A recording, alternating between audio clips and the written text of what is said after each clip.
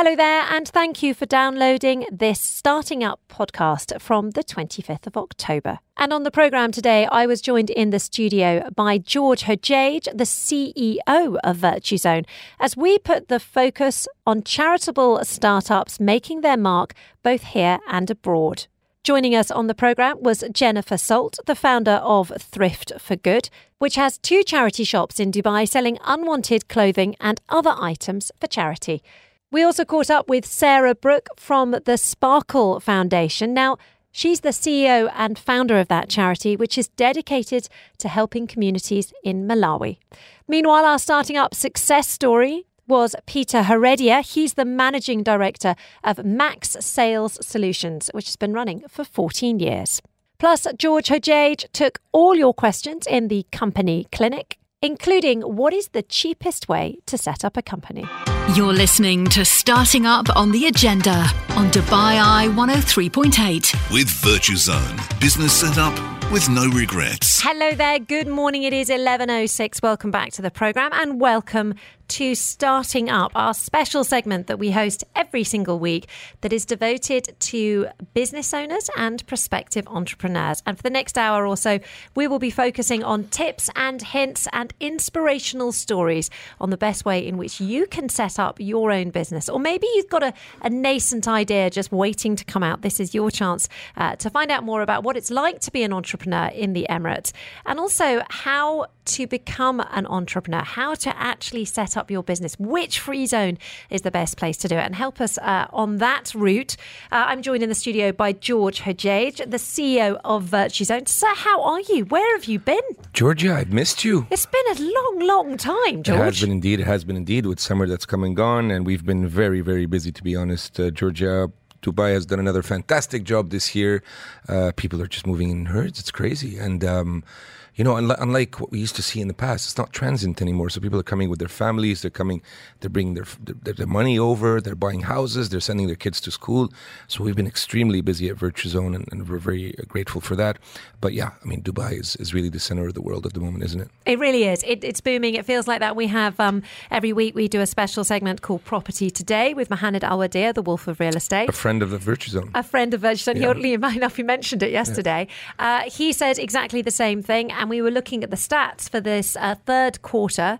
And guess which nationality has bought the most property in the last quarter? I would say the Russians. You're obviously. quite right. They've leapfrogged everybody else. Actually, I read it yesterday, and the Canadians are in the top 10. I'm Canadian as well. That's interesting. Yeah, the Canadians are in top. The Lebanese are in the top 10 as well. So both my nationalities representing. Thank you very much. It's the takeover. Yeah. It's the takeover. We approve of this. The French are in the top 5. French are in the top 5 as well. Yes. I think the Brits have slipped. The Brits are second now. They're second behind the Russians. Yeah. And then the Indians. And then the Indians, obviously, and then I can't remember who fourth was, but lots of Europeans in there. People are coming. It's becoming Italians. It's Italians as well. You're right. It is the Italians. It was the Italians. Good memory. Have you been experiencing a bit of memory loss lately? Short-term memory loss?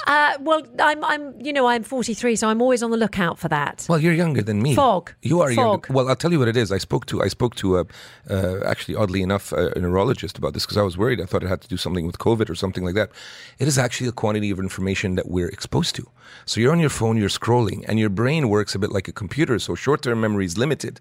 So whatever you're taking in as new information, you're erasing something behind it, or you're putting it in the back of your head, if you want, or so to speak. That is very reassuring, oddly enough, because I have been known to forget the most obvious appointments. Yeah. Even when I set alarms for myself, I'm like, the alarm's going off for a reason, but I don't know what it is. I just had a conversation with a gentleman. I said, listen, we spoke last week. We're supposed to have lunch this week, and it's not on my agenda. I have no recollection whatsoever of what day we decided to have lunch on. So it was worrying me. I'm a bit less worried, but I'll tell you one thing. I'll try to be exposed less to my phone and to social media and these things because I think it's really starting to affect us. I think that's probably what we need to do. I've been trying to read more literature rather than read on my phone. Yeah. Also, so the children see me reading a book rather than just constantly on my phone. Yeah, that's important as well. That'd be the main idea. Now, coming up, we are going to be joined by our guest, who is the CEO and founder of a charity dedicated to helping communities in Malawi. And that is our focus for the programme today, for Starting Up today. We are looking at charity startups who are making their mark, not just in the UAE, but also abroad. We're going to be joined in the next few minutes by Sarah Brooke from the Sparkle Foundation. Now, she's actually, and we're full frank disclosure here, she's actually having some trouble parking downstairs right now. So she's a little bit late. So we're going to go straight to One Direction, What Makes You Beautiful, which will give us more time to talk to Sarah in just a few minutes' time. But yeah, if you've got any questions in the interim for George, please do get in touch. The company clinic that we host in about half an hour is your opportunity to ask him literally anything you want about starting up your own business. George has been in the industry for 10, 15 years? Yes. So there isn't, he literally knows everything there is to know. You're listening to Starting Up on the Agenda on Dubai Eye 103.8. With Virtue Zone. Business set up with no regrets. Welcome back. You are listening, of course, to Starting Up, and we are going to be discussing charity startups who are making their mark, not just in the UAE, but also abroad. That's our theme for the programme today. And I'm delighted to say that we are joined in the studio by Jennifer Salt, who is the founder of Thrift for Good, which is based right here in Dubai. Jennifer, welcome to the programme. Lovely to have you join us. Happy to be here. Thank you. A real pleasure to have you with us. Now, tell me, how long ago did you set up Thrift for Good? Yes, so we opened our first store about 2 years ago on the Palm Jumeirah and our second store a year ago. But the journey started a few years before that, informally doing flea markets to sell this pre-loved clothing. Amazing. And so, George, I'm going to throw to you now because you're the startup genius on these questions. So I suppose we want to ask Jennifer inspirational. Yes, absolutely. First of all, it's worth noting that it's not easy to start a charity in Dubai. It's quite regulated, actually, and it's to protect people from fraud and so on. So congrats on at least setting it up, and now that's been running for 2 years. That's great. So you have to be careful. That's one thing that's good to point out. You have to be careful if you're starting a charity. Come to us. We'll tell you how to do it. You have to apply for a lot of things and get approval. So well done on doing that, Jennifer. Did you find it tricky as a consequence? So we're very lucky. We donate 100% of our profits to Gulf for Good, which is an established local nonprofit organization that's been in the region for 20 years. So they help us with the fundraising approvals, the volunteer approvals, everything we need to be okay legally. So tell us a bit about the good deeds that come out of what you're doing. What is the end? We often donate funds to a lot of charities and to a lot of organisms and things like that. We never know, or rarely do we know, where those funds end up. So concretely speaking, or in practice, where do the funds that you're raising end up? Obviously but maybe you can share that with us, because these are the feel-good stories. Yeah, absolutely. It's actually a very exciting time for us because we just reached one of our goals for one of our charity projects with the Sparkle Foundation, which runs 2 schools in Malawi. We just fundraised 325,000 dirhams for them. Oh, wow. So they can buy farmland to sustainably feed their kids and sell the extra food for sustainable revenues for the foundation. But our mission, it's really twofold. We rehome pre-loved items to reduce waste and raise money for the kids. The kids, it's a great story to celebrate. We get to go see those projects and it's a lot of fun. But also on the waste reduction side, the amount of clothing that goes to waste here in the UAE, it's fantastic that we can offer a solution that competes with fast fashion and really, really helps the environment as well. And where's the shop? Is there a physical shop, or is it? Yeah. Where is it? We have 2 shops. One is on the Palm Jumeirah in the Golden Mile Galleria Building 8. Okay. Right underground there. And the other is in Times Square Center on the first floor. And what kind of items are you selling in those shops? Is it clothes only? Do you have home items, homeware? What kind of items can we find there? So clothing, it's fashion essentially. So clothing, shoes, bags, accessories, jewelry. We also have great partnerships with Think Upcycle, for example, so people can clear out their home decor and furniture to them, and they give us a commission. And we're doing our best to expand. But for now, it's clothing. If something doesn't sell for a time, I'm always intrigued about this on charity shops. Where does it go? Yeah, so we've got a great system. We only put the perfect quality stuff in store, and we work really hard to make, to repair, to stain treat, to make it perfect quality. If it's not perfect quality, it's not going to sell, then we take it to flea market and we discount clear it. And we have a great partnership with Kiswa, who is part of their CSR programming, They give us 2 dirhams per kg for our end-of-life materials, or the stuff that doesn't sell, and they recycle it into furniture in Turkey. So we're proud we have a zero-waste solution. Well, it seems like you have a lot of partnerships out there. That's great. Jennifer, if you had to identify the best moment of this journey so far, what I mean, I know it's a difficult question, but what moment would that be? Yeah, that's a tricky question. Yeah. I'm going to give you 2 very short answers, if it's okay. That works. So Thrift for Good, it's been growing. The need for it here it's so much, the amount of clothing that's here and the need for those kids. So I'd say a defining moment was when we opened our first store. And we had all of these wonderful volunteers going above and beyond, really committing. And it was such a proud moment where we got to celebrate that success. Yeah. And also, I like to go visit our children's charity projects. I like to go see the impact that our funding has had. And I've had a few examples of that, which is really great. I can speak to Malawi because we just raised for that goal. And I was just there in April with the great group from Gulf for Good. And it was really touching to see the children, to hear the stories, to know that this money is really going to change their lives. Great. So what's fantastic is actually in the next few minutes, we're going to be joined by Sarah Brooke from the Sparkle Foundation. Fantastic. So she's going to give us a few more details about the different ways in which she's been doing fundraising and the work of that foundation in Malawi. I'm really interested to hear that you have people not only contributing their items completely for free, but also their time. Mm-hmm. How did that community grow? Again, very organically. Thrift for Good started when I was working for Gulf for Good, the nonprofit we're doing this for. And every day people would call up saying, we want to give our clothing, we want to donate our time. But of course, we didn't have the capacity. But on the weekends, we started doing this informally at flea markets, selling, and it just grew. Like people really, really are hungry to give their time and energy and resources here. What drives these people? What drives you, Jennifer? I mean, I know doing good is something that's a good driver for people, but what drives you on a weekend to wake up early and put your energy into this and put your mind into this? And not only you, I mean, all your team, if they're working without anything in return, obviously there's something that's driving them there. And I don't want to go to the cliche answer of, yeah, it feels good to help people out. What is the true driver that drives you? So it is the kids, it's the mission, but I think it's the community more than anything else. When you walk into our stores, you really feel something special. There's a community feel between our customers, our donors, our volunteers.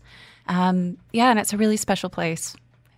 Fair enough. I'm really interested to know how you got into this sort of setup, because Dubai isn't a natural place for people to come to set up a charity, for example. You know, people usually come here to make their fortunes. Have you always worked in philanthropy, or did you slightly stumble into it? So I was really lucky. I started fundraising when I was 13 years old, and then it just became my career. It became my passion. It's what I've been doing for as long as I can remember. Wow. Do you think you'll ever take your experience to work in the for-profit sector? You never, because obviously you must have learned so much about community building and management and ultimately fundraising. Yeah. But it could work very well in the for-profit sector as well. I hope. I'm not sure, Georgia, that she'd be great at raising multi-millions for a hedge fund. It's not exactly the same. Is it not the same? It's not exactly the same mission. It's very similar skills, but certainly not the same mission. Well, that's true. My master's is in philanthropy and nonprofit leadership. There you go. And after doing this for more than 20 years, I think if I can contribute to the nonprofit sector, I'd love to stay in it. It's something so meaningful to wake up in the morning and know you're doing something good. I think that's fantastic, Jennifer. I think we need more people like you in the world, not like Georgia. I know, I'm just like, but don't you want to be rich? There's more important things than money. There are indeed more important things than money. It's just so different. So normally when starting up, we're speaking to people, they're coming in and they might go, oh yeah, we do a little bit of CSR on the side. And you're like, yeah, litter picking at the weekend, that kind of thing. But you're so wholeheartedly in it that it's just a slightly different mindset for the program. I mean, it's amazing that you've gone down that route. What's your plans? If you're not going to make millions, what's the next plan for the future? Are you going to be, do you want to open more shops? It sounds like there's scope for more secondhand sales, effectively. Yeah, we desperately need this concept in Dubai. I agree. Not enough thrift shops here. Yeah. And I think we want to compete with fast fashion. We want to turn the fashion industry on its head.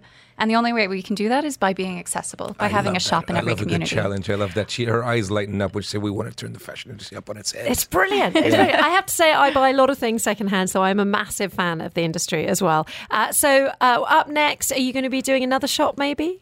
Yes. So we're thinking next year. We're catching up with ourselves a little bit this year, but next year, definitely. And if people want to contribute, where can they drop clothes off? Yeah, in either one of our stores, 7 days a week, 10 a.m. to 10 a.m. We also have a free collection service from home, sponsored by Shift Courier.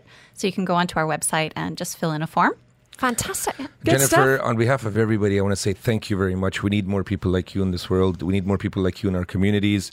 And we don't have enough. We never have enough. Thank you so much. And best of luck to you. And you have our full support.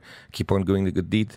It's been a pleasure to have you on the show, Jennifer Salt there, the founder of Thrift for Good. Make sure you check out her stores. This is Starting Up on the Agenda on Dubai Eye 103.8. With Virtuzone, business setup with no regrets. Today, our focus is on charity startups right here in the UAE who are making their mark both in the Emirates and abroad. And I'm joined in the studio by the CEO and founder of a charity dedicated to helping communities in Malawi. It's my great pleasure to welcome Sarah Brooke from the Sparkle Foundation into the studio again. Sarah, how are you? Can't complain, thank you. Nice to be back. It's lovely to have you back. Thank you very much for joining us. Now, tell us a little bit about the Sparkle Foundation. We got a little bit of a hint of it just before from Sarah from from Jennifer from Thrift for Good.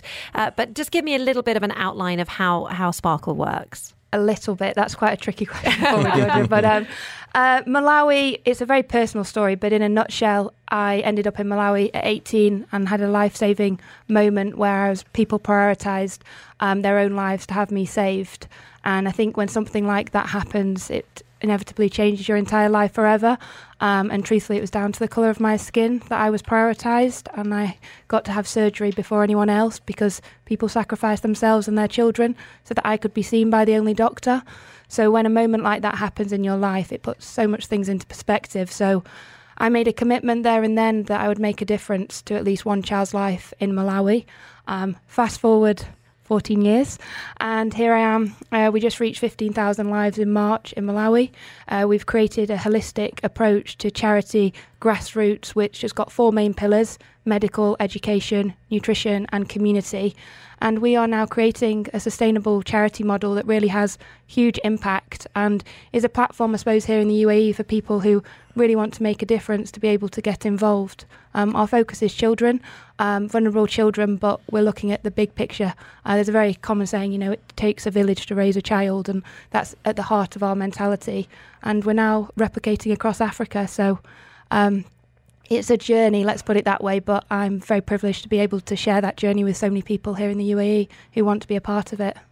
And it's growing fast, isn't it? Because you started with the idea of just teaching children, and then you quickly realised that wasn't enough, that you couldn't just do classrooms, you needed to do community. Yeah, I mean, the easier way, if there is an easier way of charity, is to just focus on one main pillar. We went for 4. Main reason being, by 10 o'clock, our children were falling asleep, and that was because they were hungry. Mm-hmm. So we brought in the feeding programme. And then the sad reality, we were losing a child a month from something simple as diarrhoea. And we're like, actually, there's no point educating and feeding our children if they're going to die anyway. So that's why I brought the medical programme in. And then the final missing piece, so to speak, of the jigsaw was our attendance was 50-60%, and we're thinking, why is that? And then we spoke to the parents and realised the parents didn't value education because they'd never been to school themselves. So like, okay, let's get the teachers in and get the parents with the teachers. And I'll never forget parents coming to equivalent of a nursery school for the first day and just seeing the toys, and they just couldn't believe it. And that's like grown adults. I was like, okay. And then our attendance changed because they realised what opportunity their children had. Wow, how big is your team now? So we've got 40 in Malawi, we've got 10 across the UK and the UAE, wow. And we've got 200 volunteers around the world. Wow, that's fantastic. How often do you go there? I'm 3 months a year at the moment in Malawi. I mean, wow, that much, huh? Yeah, I'm just about to go next week for the rest of the year. For me, I'm sitting at a computer desk or going out and speaking about it, but being on the ground and seeing the children face to face, it's what really reminds me of the why. It's fantastic. I mean, sometimes we live in such a bubble, don't we? We definitely do. Yeah. You know, the story of the children falling asleep at 10 because they're not fed well, or they're malnutrition. I mean, it's just a terrible thing, and it's good to have these conversations. And I think we should have more of these conversations to realize, one, how lucky we are to live the way we live. Us who are always complaining, especially you, Georgia.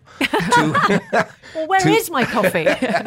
to realize how much change we can do with very little, and how much we can, with as little as 100 or 200 or 300 dirhams a month, we can change people's lives, we can change communities' lives, we can change countries' directions forever. And speaking to Sarah, this actually brings this to the forefront that, hey, with just a little you can do so much. And these people like Sarah and Jen are putting putting all their efforts into this, and they're putting, their lives are geared towards making change, making good change. First of all, congratulations on that.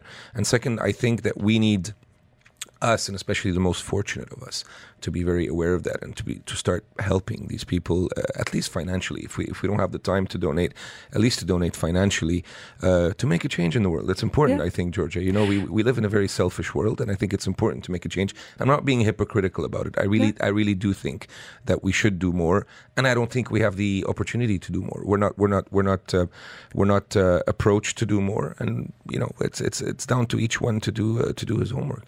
I mean, one of the things that George mentioned a little bit earlier, Sarah, is how difficult it is to set up a charity here in the UAE. There are very careful restrictions to make sure that people don't get defrauded, for example.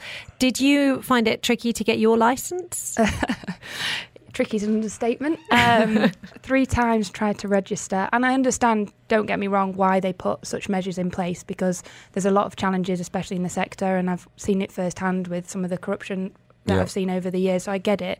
What it does mean, though, for a small charity like Sparkle, to register here in the UAE, you have to be able to prove that you're going to be able to sustain yourself, and you're going to have to bring people and really create a movement. So when we registered, and we managed to do it literally through the grit of our teeth, we said, we're going to make a commitment that this will change things in the UAE. And that's a huge responsibility for me to say that. And we just had our gala dinner a couple of weeks ago, and the people we registered with, IHC, came to visit, and the guy just looked at me and said, wow, no, this is, and that's always been my vision, this is not just exactly what George is saying. People don't have the opportunity.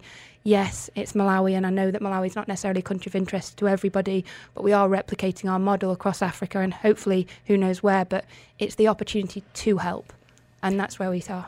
Sarah, it's been an absolute pleasure to have you on the programme. Thank you very much for coming in and to raise awareness about your work there with the Sparkle Foundation. Just a quick one, Sarah. If people want to donate, or if they want to support you, where should they go and what should they do?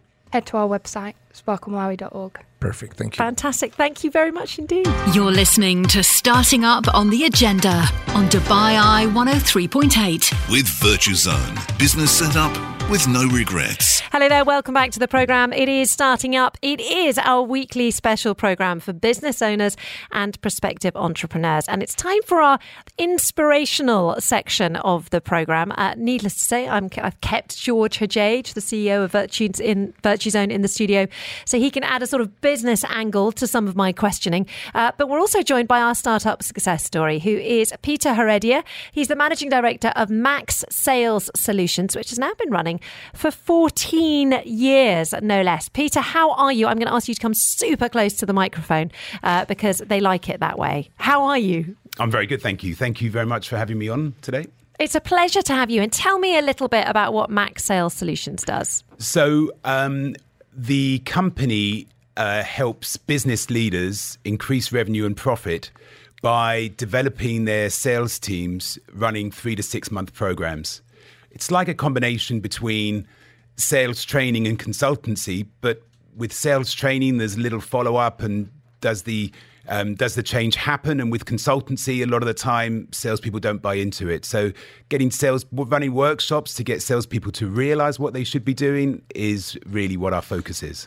Full disclosure, Peter does train our team. So it's very difficult when you think you're the best and you're as you think you're already the best salesperson. As we think we are, it's very difficult to accept to get a consultant in to actually make our people better. But it actually does make a big difference. And as he's saying, the very important thing that he's saying. It's not a training, it's a workshop, right? So there's follow-up. You look at the results, you analyze the results, and he's continuously following up with our teams. He works very closely with Paul Bryson, who was on your show last week. Yes. Who's our group commercial director, and I think they've been doing a fantastic job together. Peter's been with us for 4 years now, maybe. Yeah, nearly 4 years. 4 years, yeah. and it's a continuous program. It's not something just hit and run. So you teach the VirtueZone team how to sell. Is it the same technique, whatever you're selling? Could it be business licenses or suites? It's business to business. And rather than maybe teach, I'd like through workshops, you get the people to come to their own conclusions.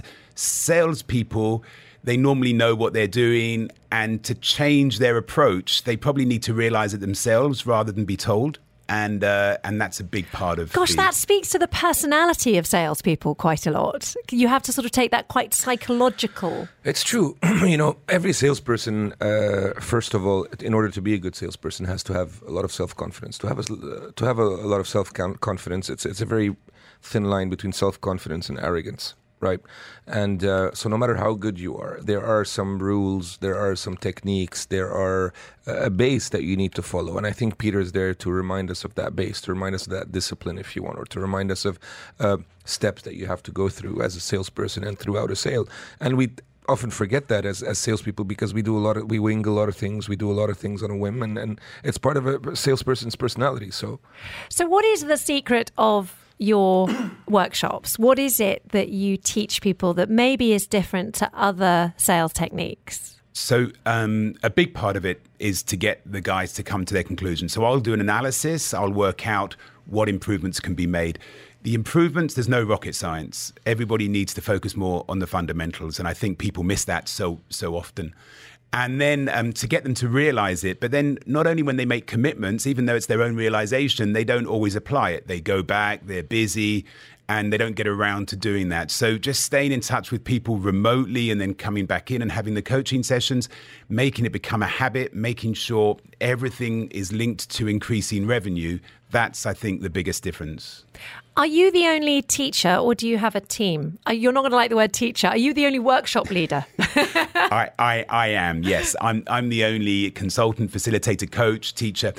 Absolutely, all of those, yes. So I smile every time I walk into VirtueZone because there's myself and a support person, and I see VirtueZone started a year after I started. And I walk into this most amazing office that's got lots of people. How many have you got now? 146 now. Whoa. Yeah. So I smile to myself because then I realize when people start a business up, there's two different types of people. I'm very happy, very content. And then you get the out and out entrepreneurs like everybody from VirtueZone. And I've met so many over the years as well. And it's truly incredible. And I'll be very honest with you. When they first brought Peter in and said, this is a sales training, because they tell you it's a sales training guy.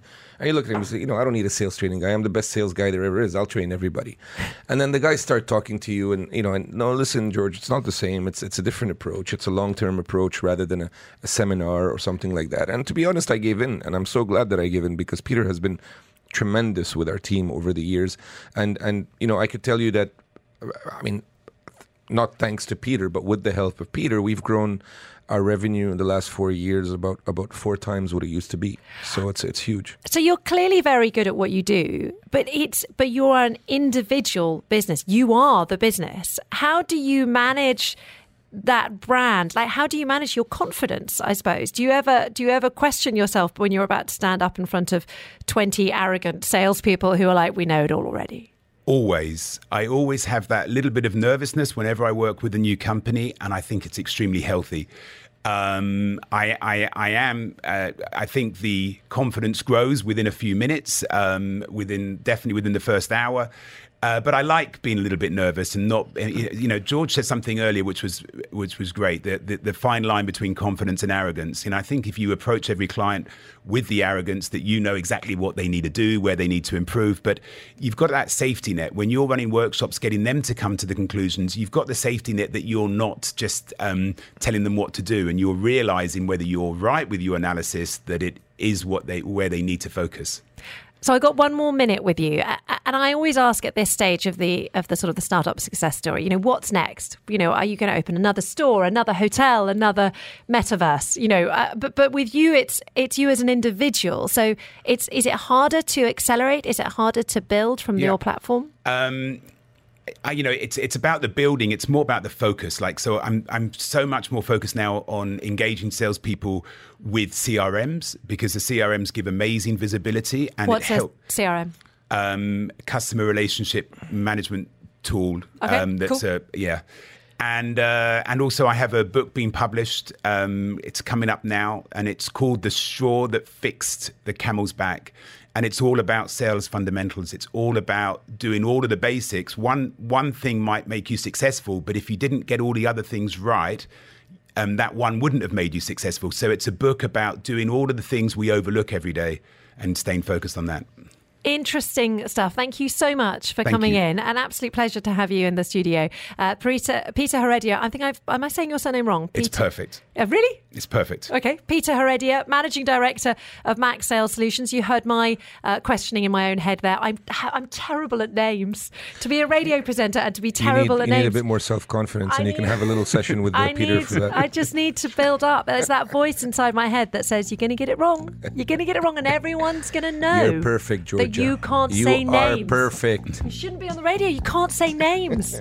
That's what everyone's thinking. Peter, genuinely, thank you very much for coming in. Fantastic, inspirational story there. This is Starting Up on the Agenda on Dubai Eye 103.8. With Virtuzone, business setup with no regrets. Welcome back to the programme, 11:58. My goodness, we're going to have to run through these questions quickly. George Hodjage in the studio, CEO of Virtuzone, the man who knows everything you need to know about setting up a business.